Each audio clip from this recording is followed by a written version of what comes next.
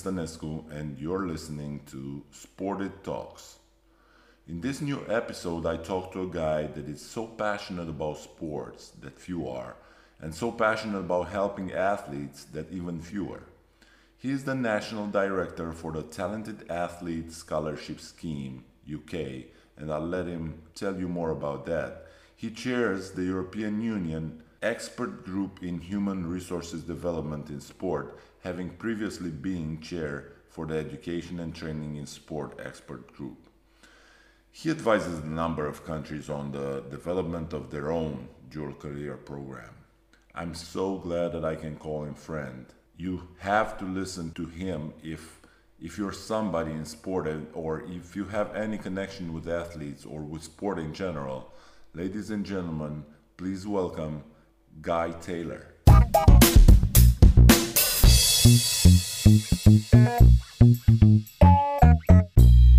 First of all, thank you for talking to us. Thank you for the opportunity of telling us your story and TAS story. Let me start with a simple question. Who is Guy Taylor? Who is Guy Taylor now? Well, I don't want to admit it, but Guy Taylor's a middle-aged white man sat in an office in the north of England. I am the national director for a program in the UK called the Talent Athlete Scholarship Scheme, which supports up-and-coming athletes so they can follow their sporting goals as well as their education goals. But I have my fingers in a lot of other pies with regards dual career across the world. So I've been consultants to a number of governments such as Brazil and Japan, and organisations such as FIFPro. We've done some work with the IOC, and the reason I came to know you, I work with FIBA. I know, I'm that kid in the candy shop with this course of TAS. And for our listeners, tell us about what is TAS. TAS is a government initiative that was set up 15, 16 years ago because as we professionalise sport within the UK, because most people will now know that we're relatively good at winning medals at the Olympics, Paralympics. That was not always the case. If you go back a number of years, Atlanta being the prime, we only won one gold medal. And the country as a whole decided, well, we're either going to do this properly or we're not going to do it at all. So they decided to do it properly. And we've been very successful in that. But at the same time, there was a recognition that in this strive for excellence, you had to remember the athletes, and that a sporting career is just fleeting. And there is the majority, even like 70, 80% of their life after being an athlete, that an individual has to be able to live a fulfilling life. So the goal of TAS is to both develop athletes so they can become world-class Olympic medalists, but also keep them in education so they didn't have to make a choice. So we take athletes from the age of 16 and work with them in providing them education, whether they want to be a doctor or whether they want to be a plumber, builder, or be a lawyer, providing that education, but also developing them as athletes. So over the years, we've supported nearly 5,000 to 6,000 athletes, and our athletes have gone on to win over 180 Olympic and Paralympic medals. But actually, that's a false stat. Yes, they have gone on to do it, but that's not why we do it. It's about the individual. It's about the individual getting better at their sport and getting an education. And we do this by developing partnerships between sport and education institutions. So you go in both directions. You go in also, it's not just education like dual career or, actually dual career is both directions. But you're not looking only to adapt education to an athlete, but also to adapt sports towards the education. Yeah, the big issue that we get when we actually work internationally is that people think dual career is about an athlete doing sport and then education being, well, what can we fit around that? We've got a 2-hour gap. Let's give them a bit of education. Our goal is that we take the education system and the sports system and try and marry them together so there's no compromise in either.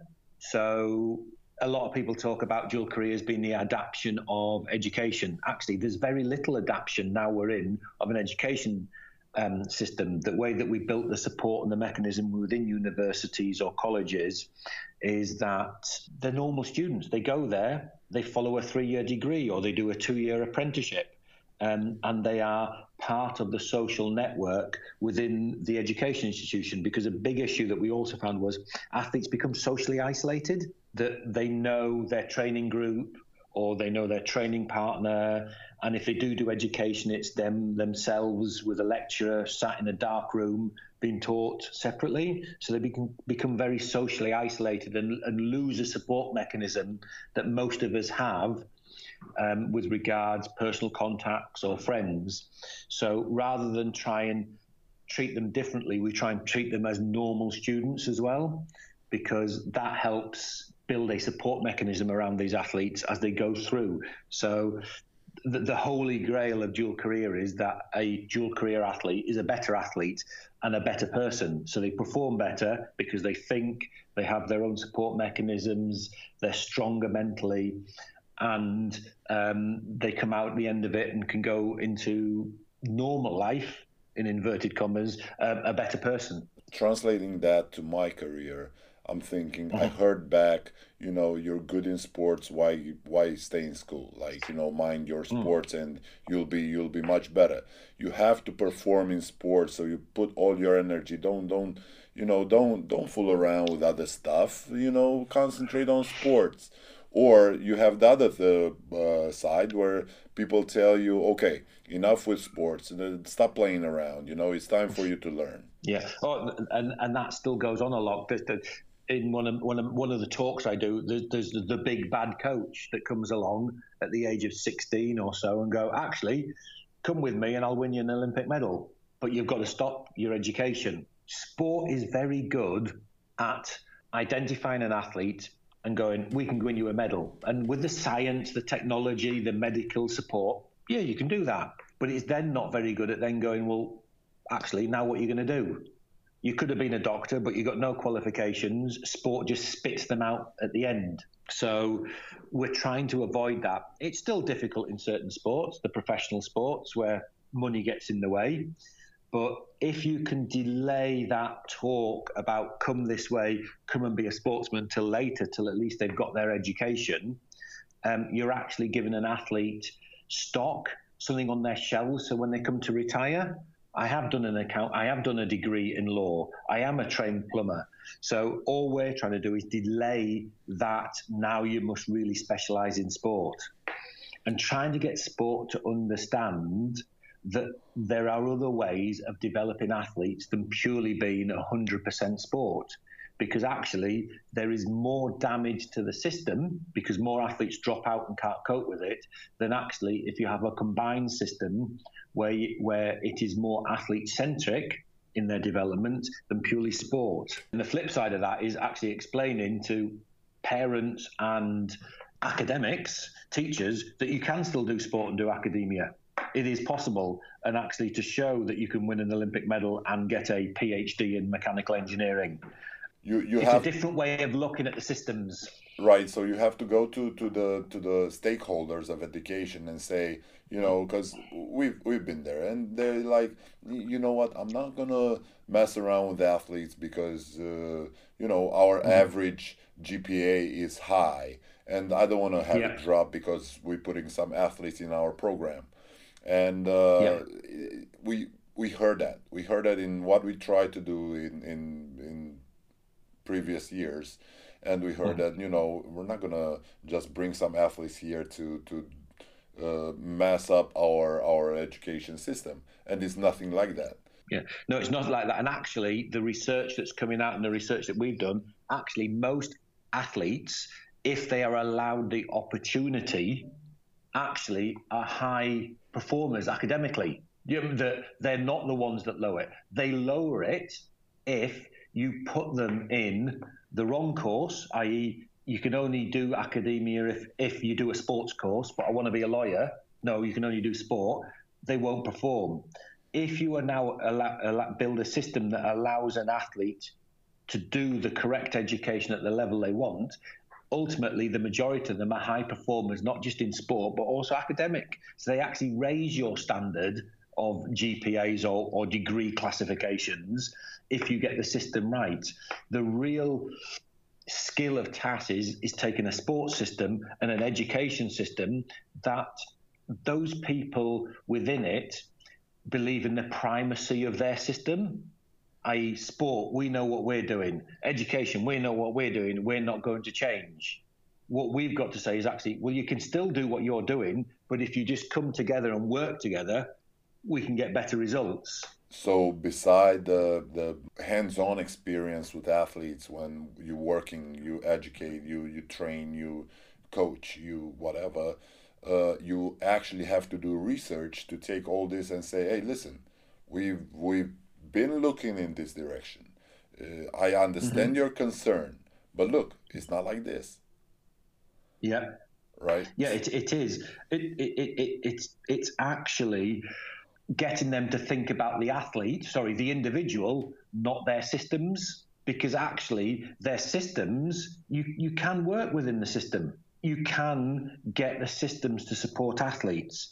At the moment, there is a mindset in there that going, unless you're doing education, that's all you can, you've got to do education to do education.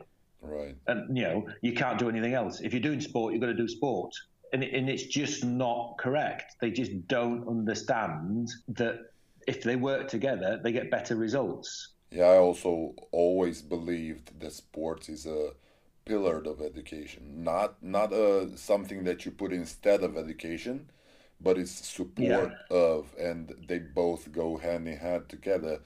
And a lot of people and people that I've been talked to, or people that are involved with high level sports in Romania, did have some initiative in saying, okay, this Olympic champion just finished his sport career. Let me try help him to develop to a future reorientation towards professional something.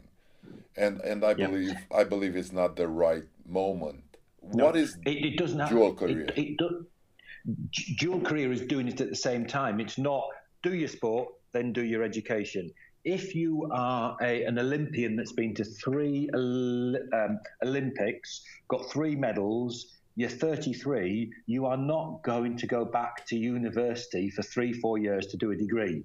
It doesn't happen. You are set. You are creating. You're setting your mindset. They don't understand that dual career is that what you want is them to stand on the podium. Here's my gold medal and here's my degree, because it's so difficult to do it separately. And what they don't understand is that when the discussion happens, you're really good at sport, come and play sport, the biggest influence on those athletes are their parents. And most parents go, hang on, you're not going to make any money in sport, you've got to go into education. So the sport assumes that their primacy is, of course everybody will do sport. Everybody doesn't do sport. They lose so much talent by having a system that forces people to choose between education and sport, that, they're destroying their own system of support. So it's just getting across to people, do it together, not in isolation. Synergy, the sum of the 2 parts will produce a better person. If you stand alone, you'll get 80%, 90% of that person. Do it together, you get 100%. You get everything. But thinking, a lot of parents or coaches or people that are involved in athletes' lives would say, okay, you finish playing your sport, you can become a coach in your sport. Because if I know basketball, I can be a coach in basketball one day.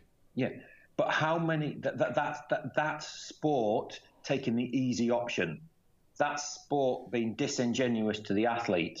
It's easy for them to say we took them out of school at 14. They've got no qualifications, but we've given them a 1-week coaching course so they can coach basketball. What happens if they wanted to be a doctor? What happens if they had the capability of being a lawyer? That is just so disingenuous to the athlete and their capability. We've destroyed your future life. We'll give you 1 week of training so you can coach basketball. But Assuming an athlete wants to do sport is incorrect. It doesn't happen. When we started TAS, 80-odd% of our athletes did the sports course because that's all they could get the flexibility on to do both. That has now dropped down to 30% because assuming you do sport, therefore you want to be educated, do a course in sport, is incorrect. That's not right. People like playing the piano. Doesn't mean that they want to do a degree in music. People like appearing in theatre dramas or being in drama groups. Doesn't mean they want to do a degree in drama. Playing sport doesn't mean you want to work in sport. And it's an easy option that sport always takes. We'll train them to be a sports coach. It might be right for 3 in 10, but what about the other 7? like you said, though, there are some professional sports that say, okay, you cannot be doctor and football player in the same time, or basketball player, or something like that. Okay, you might be able to be doctor and a sport that is not so demanding. Yeah.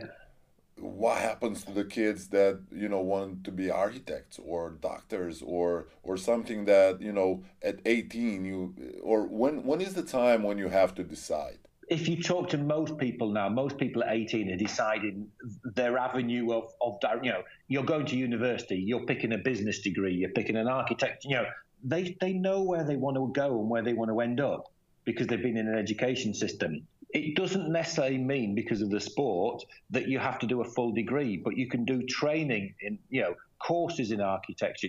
You can build it. You can do it. Oh, right, I'm going to be a professional basketballer for 12 years. Let's use my time during those 12 years to actually build up the skill set I will need when I retire.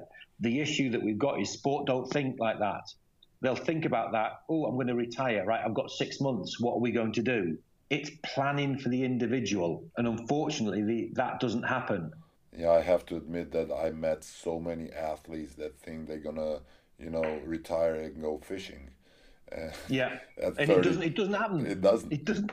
Well, the latest results, the latest bit of survey, which was done out of Austria, which took in Olympic sports, professional sports, football, basketball, ice hockey, all that. So it's not so those that earn big money playing football, that 2% of the athletes will earn enough money not to work again. So what happens to the other 98? They've got to work. I have to admit that it was another research. I don't remember, but was a high number of people athletes that go bankrupt after the first 4 years. Because they've got no education. Basic. A lot of them have got no basic education. Never mind a degree or anything like that. They've been removed from. They live in a sport bubble. Do you know what I mean? They live in a bubble where they've got money. They get feted. They get invited to this event. They get invited to that event. They get free tickets. They live in a bubble while they've been given money, but money has no value to them because a lot of it's free. They get and then suddenly they're cast adrift by their sport. And they don't know how to look after themselves. And because they've lived in a bubble of their squad or their team, they have no group of friends who are grounded in reality to support them. And unfortunately, a lot of them get taken for a ride by agents or unscrupulous friends. You know what I mean? They just have nowhere to turn. They're just abandoned. And unfortunately, if you have very little, if you've not been educated or even given basic education in how to manage your finances, that's what happens. A standard joke in the UK for a very long time was, where do you find an ex-professional footballer? You find them managing a public house. That's it. That's, because you don't necessarily need qualifications for that, and your name is your name to try and get people through the door to drink in your pub. But okay, you have that bubble. Who's gonna burst that bubble and when? I mean, you have the whole system that let's say I'm a club and I'm interested in this guy to perform sports. I don't care about. I'm gonna hold him for a year, 2 years, 3 years, and if he retires at 35, I'm gonna take another one younger. It happens. That's the big issue when we talk to either big organizations or governments, who is responsible for this? Because there are some very, very good isolated examples out there of how you can do it. But that's been run by an individual, someone that says, this is the right thing to do, I'm going to try and do it. It's not even regional or national wise. If you go to most countries and ask who is responsible for athlete welfare and athlete development, they all go, it's them, or it's them, or it's them, and everybody points at everybody else because nobody wants to step up and actually go, this is an issue and someone has to take ownership of it. Who in Romania is responsible for athlete welfare across all the sports?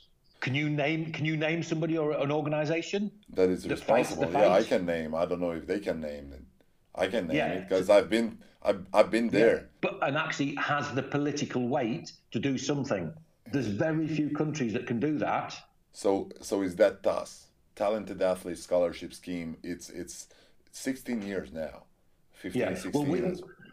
We're government funding, and one of our aims and objectives is the actual aim statements to be the expert lead in athlete welfare and dual career. So we have the responsibility of being responsible for that, for trying to make the best for their athlete welfare and their dual career as they develop. But there's very few countries where you go to that actually go, who has that responsibility, that has the weight of the government policy behind them. So it has to be that. So people that are like those clubs that I was talking about, and I'm not a big fan of it. They're saying, okay, it's not my business. It's not my job to do that. It's a government's job to do that. No, not necessarily. A league that has, so a football league could actually say as part of the criteria for the clubs, they must have a welfare. They must do this. But again, that is somebody within the league doing it. There has to be somebody with whatever level that actually says, and this must be done, or we're going to help you do it. And it's finding the right person. And ultimately, the buck stops at the top level, that you must look after your athletes. Because it actually goes from senior government down to what I would call sports influencers and policymakers, and that can be in the professional sports, whether it's the league or the governing body, to the Olympic Committee, to the Paralympic Committee, and then down to what the sports or the clubs. It's a tiered effect. Trying to do it from the bottom up is really, really difficult. Right, that this is a job from the it's got to come from the top down. And it's got to come with some weight, saying we want you to do this, because ultimately the way we sell it to governments is: do you want athletes when they retire to be an asset or a drain? Because ultimately, if you've got this individual, they can go to the Olympics and finish 8th, or they have the capability of being a doctor and therefore save thousands of lives during their career. But ultimately, the government will go for the doctor. Right. Because that, in terms of social, but if you can do both, that's brilliant. But if you say he's not going to be a doctor anymore, he's going to go to the Olympics and finish 8th, which is great in terms of performance, retire, but have no education and end up working in a supermarket because he has no qualifications, the mental, social and athlete welfare cost to the actual country he will become a cost. Where actually, if you would train him as a doctor, he is an asset. So it's actually getting the government to understand, investing in the athletes so they become an asset to the country when they retire and become economically benefit rather than being a drain on the economy is another way of doing it. And actually, that's one of the key hooks that you get into government, and actually saying, do you want it to cost you, or do you want to add benefit and finance to your social and economic development in the country? And on the flip side, the athlete once it's been through this filter of sports, comes out with a set of soft skills that can use in any other situation if he knows how to translate them. And if he knows how to do that, what should we do? If we can say, okay, it's not my problem, it's governmental problem, but what the individual athlete that is doesn't have the opportunity of a program like TAS, because we'll talk a Yep. little bit later numbers and what he can do to become to realize, okay, he a first step right is made because he realized that he needs something. But what are the main things that he said, okay, I need for this my vision or my plan to do this and personal develop myself. What is that? Basically, he needs to take a long-term view. Athletes are very, I would call it seasonal based. You know what I mean? They may Okay. have a long-term plan of winning an Olympic medal, but their planning is probably around the next season. Whether it's, have I got a contract or have I got a program in place, that they need to start taking a long-term view of their personal development away from sport. And actually, how many of your athletes, if you look back at your career and you say, well, I know I spoke at this event, I did some training here, have you got a detailed record of what you would call as your skills that you have learned outside basketball while you were a basketballer? Yeah, I was thinking about it. Yeah, you were thinking about it, but actually that's the record. What record do you have of actually what you did, keeping a track of and understanding, actually, I've learned something here, I've made a contact here, I've actually departmentalized. That's my sport, but this is me. Athletes aren't good and they're not supported in developing thinking about themselves. It's more thinking about their sport. So it still comes down to support and the education of athletes that you've got to think 10, 15 years, where do you want to be in the future? Don't wait till the last 6 months going, oh, I'm going to retire, what am I going to do?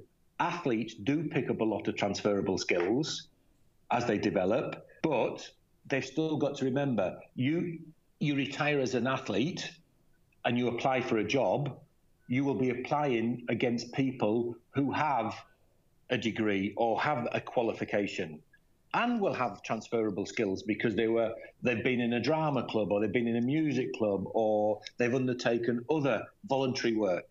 Assuming that an athlete's transferable skills will put them top of the list in recruitment is an issue that sport always thinks. Actually, they were an Olympian and they got transferable skills, but you're up against someone that's got a degree and transferable skills. What the athlete has to show is, actually, what else have I got with those transferable skills?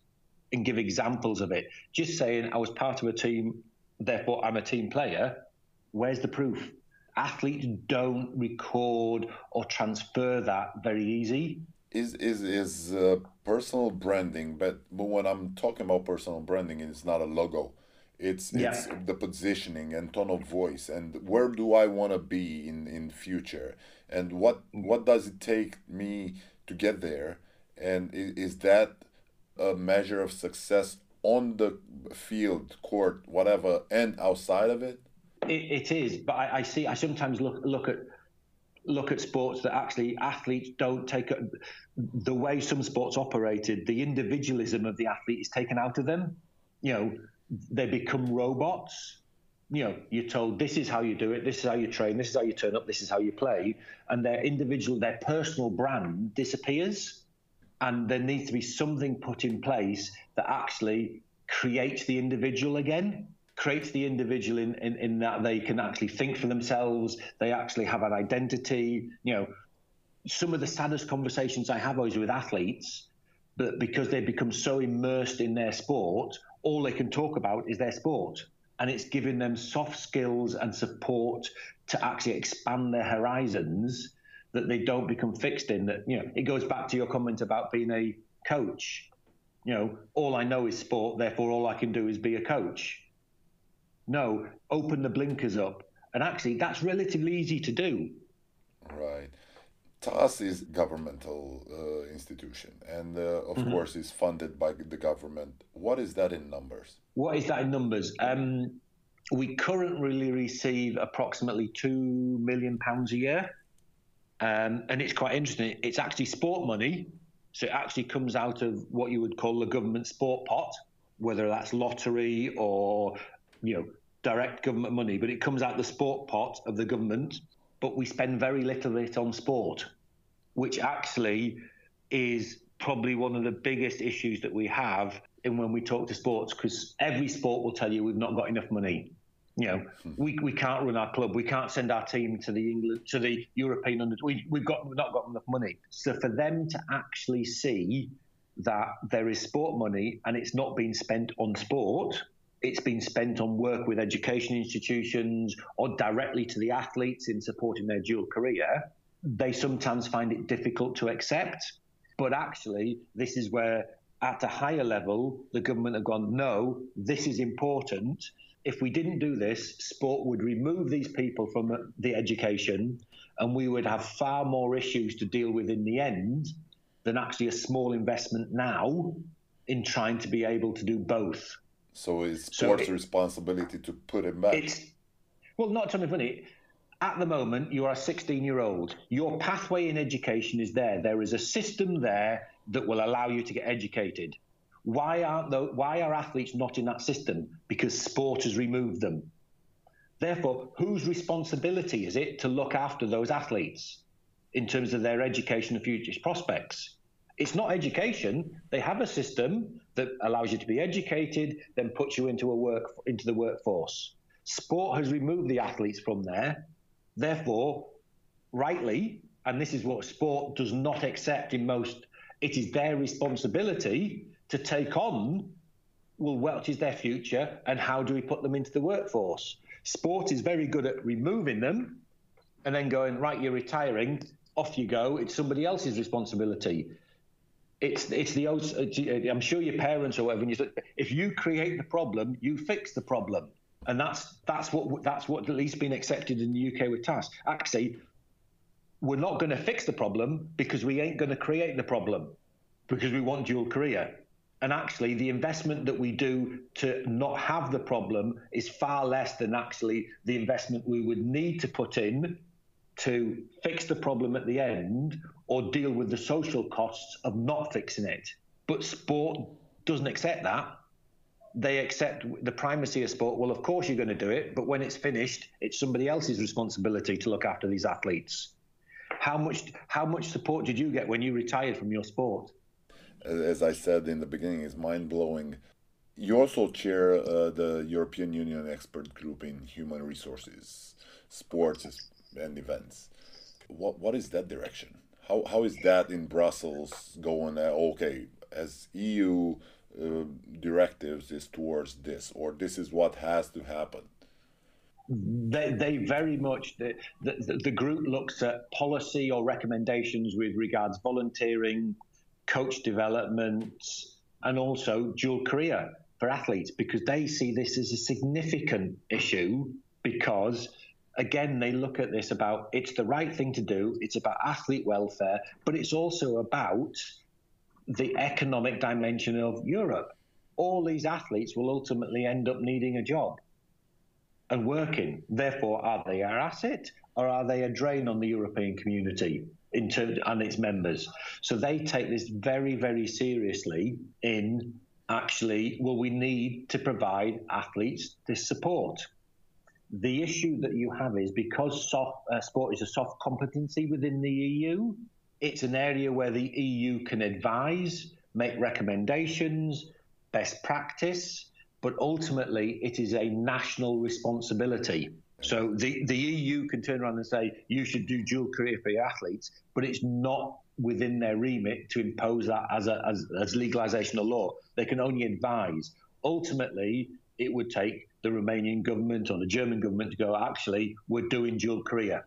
But there are also some directions in Sport Plus, like funding of programs like this. Yeah, so they use that. So the program you were on, which was a FIBA program, was funded to help retiring basketballers be supportive in their transition out of basketball, give them skills, a degree, or whatever level of qualification was possible for them. But again, it's along the lines of it's a small bit of funding to help create best practice or research or information that ultimately will help either international federations like FIBA, the IOC, or governments say, actually, this is a good idea. Because there was 100 athletes on the FIBA program. There's probably more. There's probably more than that in the whole of Europe. Yeah, more than that in the whole of Europe that retire each year. Right. In some of the big countries, that might be just one country where the retirement's happening. It's a drop in the ocean of creating best practice and things that people look at and actually go, that's great. I think we should be doing that. It's not ultimately the EU's responsibility to run dual career programs for countries. It can help support, help develop, but ultimately the drive and the resources has to come nationally. And I guess looking and talking to you and telling us about Japan, Brazil, they understood. This is the direction. They understand, but it's then whether they feel it they have the drive to deliver it, or whether they think it's important enough. So very much the Japanese, they seem to get it. They start to implement stuff, and they are moving on the process. But obviously, at the moment, the Tokyo 2020 Olympics is a far more bigger thing on their sporting environment. So the development has been slower, but something's still happening. Brazil, we did an awful lot of work. Not much has happened just because of their structure, the power of the sports ministry and everything within it. So each country is different. I think what we're now at the stage of is everybody we speak to understands there is an issue, there is a solution, dual career. The next question is, who's going to do something about it? And, we've gone 2 steps in identifying the issue. There is a possible solution. But the big step is, right, who's going to do it? Who is actually going to do it and step up in whatever environment there is a control, whether it is the league, whether it is the international federation, whether it is the government? That's the next step. Who's actually going to put their money where their mouth is and actually say, we're going to invest in this? And actually say athletes are important, particularly in an environment where the investment, sport just will tell everybody they don't get enough money just to do the sport that they want. Never mind, why do we need to invest in athletes' education when I can't actually get them on a plane to compete at this championship? So us, the athletes that, we finished careers and we finished in different sports at different levels and so on.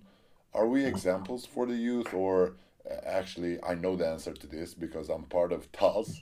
But many people think that, if I finish playing, I can take my experience and teach a young guy, a young talent, and come to him and say, hey, listen, you cannot do that. Look, I know because I've been medaled in this and that, and I had success.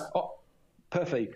You're an 18, 19-year-old hoping to go to the Olympics. Who are you going to listen to? Are you going to listen to Guy Taylor, a middle-aged white man from the north of England, going, who are you? Don't understand what the hell, what the hell do you know? Or are you going to listen to someone that's been through the system and say, don't make the mistakes I made, or this worked really well? They're not going to listen to their parents. They're not going to, Then you need to find somebody they will listen to. And the best people they will listen to actually are people who've done it and they actually think they can learn from. It's a bit of a fake way of getting them to listen. They'll think that I want to listen to you because I might get better at basketball. But if in your work and your interaction with the athletes, you can say, yeah, you can get better at basketball, but you'll get better at basketball by also doing X, Y, and Z, planning for the future. That's the way. You've got the foot in the door. The athletes have got the foot in the door. They're there. They can use examples. They have experience. They can relate to these athletes and talk to them at a level that they understand. But is that enough? Actually, no. If there's not a system, you can do as much as you want with the athletes. But if then there's an education system or a dual career system that won't allow them to do it, but is it therefore saying, well, we won't do it because it's not enough? You shouldn't. You've got to do what you can. If as an ex-athlete, you can at least, you might identify, if you sit down and say, well, I made 10 bad decisions during my playing career. If by an interaction with an athlete, you can actually mean, I haven't fixed everything for you, but you only made 5 bad decisions, they will be in a better place. Just because you can't fix all doesn't mean you shouldn't try. We can speak about that and all that you talk prior for forever. Let me get a little bit to you. How did you get into this? How did you Oh, decide 16 years ago, oh, listen, I need to create a system like this? I didn't. I was lucky enough that actually I didn't have to say I need to create. What actually happened was the government, with some people with some very good hindsight, said we need to do something in this area. So actually, they produced a government white paper, which basically says we're not quite sure, but we need to do something with regards athlete and education. And they advertised for somebody to run it. And I actually, through my other work before there, where I'd worked in professional sport, performance analysis, university sport, worked with what you would call Olympic and Paralympic teams in other roles, actually had the mix. So I both had the education, but also the sporting mix. So I applied for the job and got this nice little few pages saying, we need to do something in this area. And actually, let's create something. It actually sat it sat a bit with my own experience. I was an all right sports person. I was never going to win an Olympic medal. I was never going to play professionally, but I was all right. I was actually an athlete. I actually survived in school and university because I was good at sport. No, I played rugby. I rowed, hockey, football, cricket, squash, ski. I did all that for university, school, sports. So I survived that way. But it got to a point where I actually go, I need an education. I can't keep surviving on my sport. So actually, sport for me then took a back seat, and I started when I went to university doing more and more education. It was actually a sort of journey I'd been on. So it was something that actually interested me with some experience, and it's actually set me in good stead to actually understand not necessarily the mindset of a really world-class athlete, but actually how the system works and actually what support you need at different places and what decisions an athlete might have to make. So actually I had probably a unique set of skills in actually understanding the system that the athlete could follow, but also having worked on both sides of the fence, worked in sport and in education, that I could bring together and actually go, right, if we're going to do something, what are we going to do? Now, we didn't get it right in the first, and we're still learning. What we've been able to do and what has been good by the government and our funders is that actually there's no right answer to this. Things change.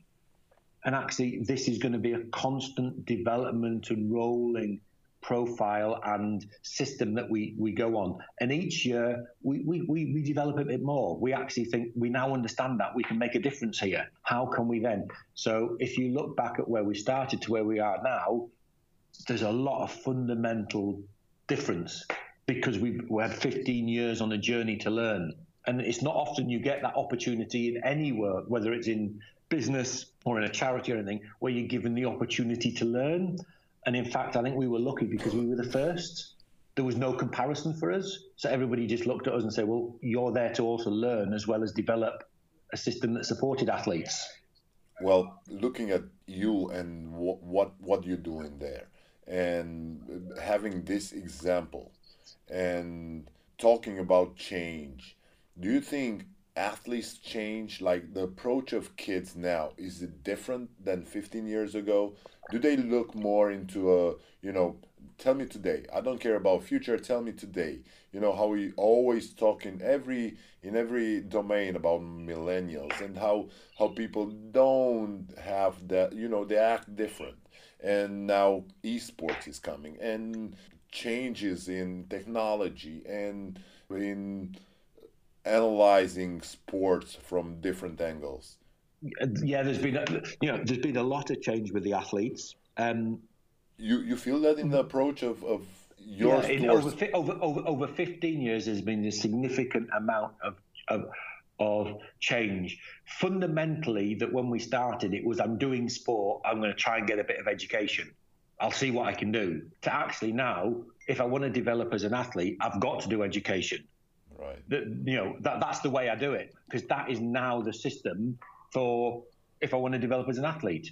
And if so if you talk to most 16 and 17-year-olds now, okay, you're an archer, what's your plan? I'm going to university. I'm going to college, because they understand that is the system. And therefore, when we talk about a sports pathway, your development as a sport pathway, the sport development pathway is via education. So that's been a fundamental shift. But what we've also noticed is that athletes walk away from the sport far easier because there's far more other options out there. So in the past, where there may have been a discussion at 18, we don't think you're going to make it, you're not good enough, the athlete kept playing the sport. They went to a club, or they stayed in the system. What we're now finding is, as soon as that discussion takes place, particularly at the younger level, actually at 16, we don't think you're good enough, that's it. They walk away from the sport because there's other things to do. As you say, there's the Xbox, there's, right, fine, you say I'm not good enough. So their commitment to it is they leave the sport. So while the athletes that stay in the system might be getting better, i.e. new records, better skills, better, all that, the actual number of the athletes in the system is falling because the system is driving them out because they've been told they're no good.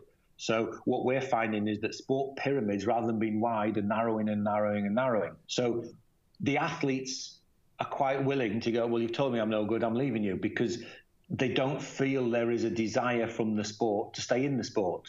What they actually see is that they only want me if I'm good. Fine, then you don't think I'm good, I'm going somewhere else. So it's another issue that we now talk to with sports, saying basically you've got to change your system. You've got to keep the people in your sport, or your sport's going to collapse because you'll have no talent coming through. So that has been another fundamental change, that the commitment to the sport disappears as soon as they get given the direction and you're not going to win a medal, you're not good enough, and that they actually, well, if I'm going to be developing the sport, I'm going to stay in education. That's just the way it is. There is also, I must have the best. I'm going to win an Olympic medal, therefore at 16-year-old, I need biomechanics, I need nutrition, I need psych, I need, there is a more greater reliance, a more greater demand for what you would call the sciences than necessarily the skills. The athletes, they think they can develop as athletes by being the fittest, the strongest, the healthiest, than necessarily having the best skills. So actually the skill level in certain sports may actually have decreased, but actually the athletes are far fitter, far stronger because they're getting that type of sport. So the investment in the actual skills of the athlete is declining, but the investment in the tangible, i.e., can the athlete lift this weight? Yes, we can get them to that level. So the balance, I see the balance becoming all wrong, because talent and skill is one thing. And actually the skills that athletes are given aren't necessarily as much as they were before. They're becoming more robots, being very strong, very fit, but actually being able to think, having the skill to compete is maybe not there as much. Interesting. So it's harder and harder to retain them. Yeah, because there's far more pressure. As a 16-year-old, if you're told you're not going anywhere in this sport, there are far more other things for them to go to, isn't there? They walk away. I've been listening to you in classes. I've been listening to you when we had the great opportunity. And thank you again for coming to Romania to talk to us in the summit, in the Business and Sports Leaders Summit. And I feel like we can talk forever, and we just touched a little part of the education side. We didn't even go into the sports research and how you actually help also the sports side to become better and to become more efficient and to become more professional in their way. I know that you're busy, and I know that you giving us this time. I'm grateful. Thank you very much for this. As a closing thing, please tell us one book for us to read. What do you think it would be a good title? I was thinking to give our listeners every time a title. That's actually a difficult one. A book to read. I know this sounds I'm a great believer in history. In actually, you learn a lot from what's happened in the past in sport. Because fundamentally, running onto a field, bouncing the ball, putting it in a net, doesn't change how it's coached, that. So I don't know whether I can say a particular thing, but I particularly, read the books with regards to the history of sport and the development of whether it's the federation or anything like that. And actually, that's where I actually go. Actually, that's the same now. How did they deal with it? How did they go about it, and everything like that? So the book I'm reading at the moment is called a book about the 1948 Olympics in London, okay. And actually all the politics that are going on about now with regards the cost of the Olympics, where sport has come from, and everything like how much is it going to cost for Tokyo to host it? The book that I'm reading is about, because they were known as the I can never get it right, but basically they were done very cheaply. I'm just seeing if I can grab it, and actually just reading that puts you back firmly in actually what sport's about. But I think you can find it if you search for the. Sorry, I can't think of the exact title of it. I'll look for it. You'll look for it, but it's the 1948 Olympics in London, and it basically goes back to why we do sport. We held an Olympics, and it was done on a shoestring, and it's basically that's sport. That's what we should be aiming for, about the nature of sport, the goodwill in sport, why we do it, and it just grounds you in actually that's what we should be looking at. So no, if you could, I can send it to you. I'll find it and send it to you. But that's the one I've been reading. All right, great. I'll put it on when we publish the podcast. Thank you very much again for your time. It's a great pleasure to talk to you and to call you a friend. And you came here, and your involvement, it's unbelievable. And I know that you probably spend home so little, being on the way all the time, doing all these projects, having all these teams put together, people that you led in this, and you created like a. You are a pioneer into this, and it's great to have the opportunity to talk to you. So thank you again, Guy, for your time. Thank you very much.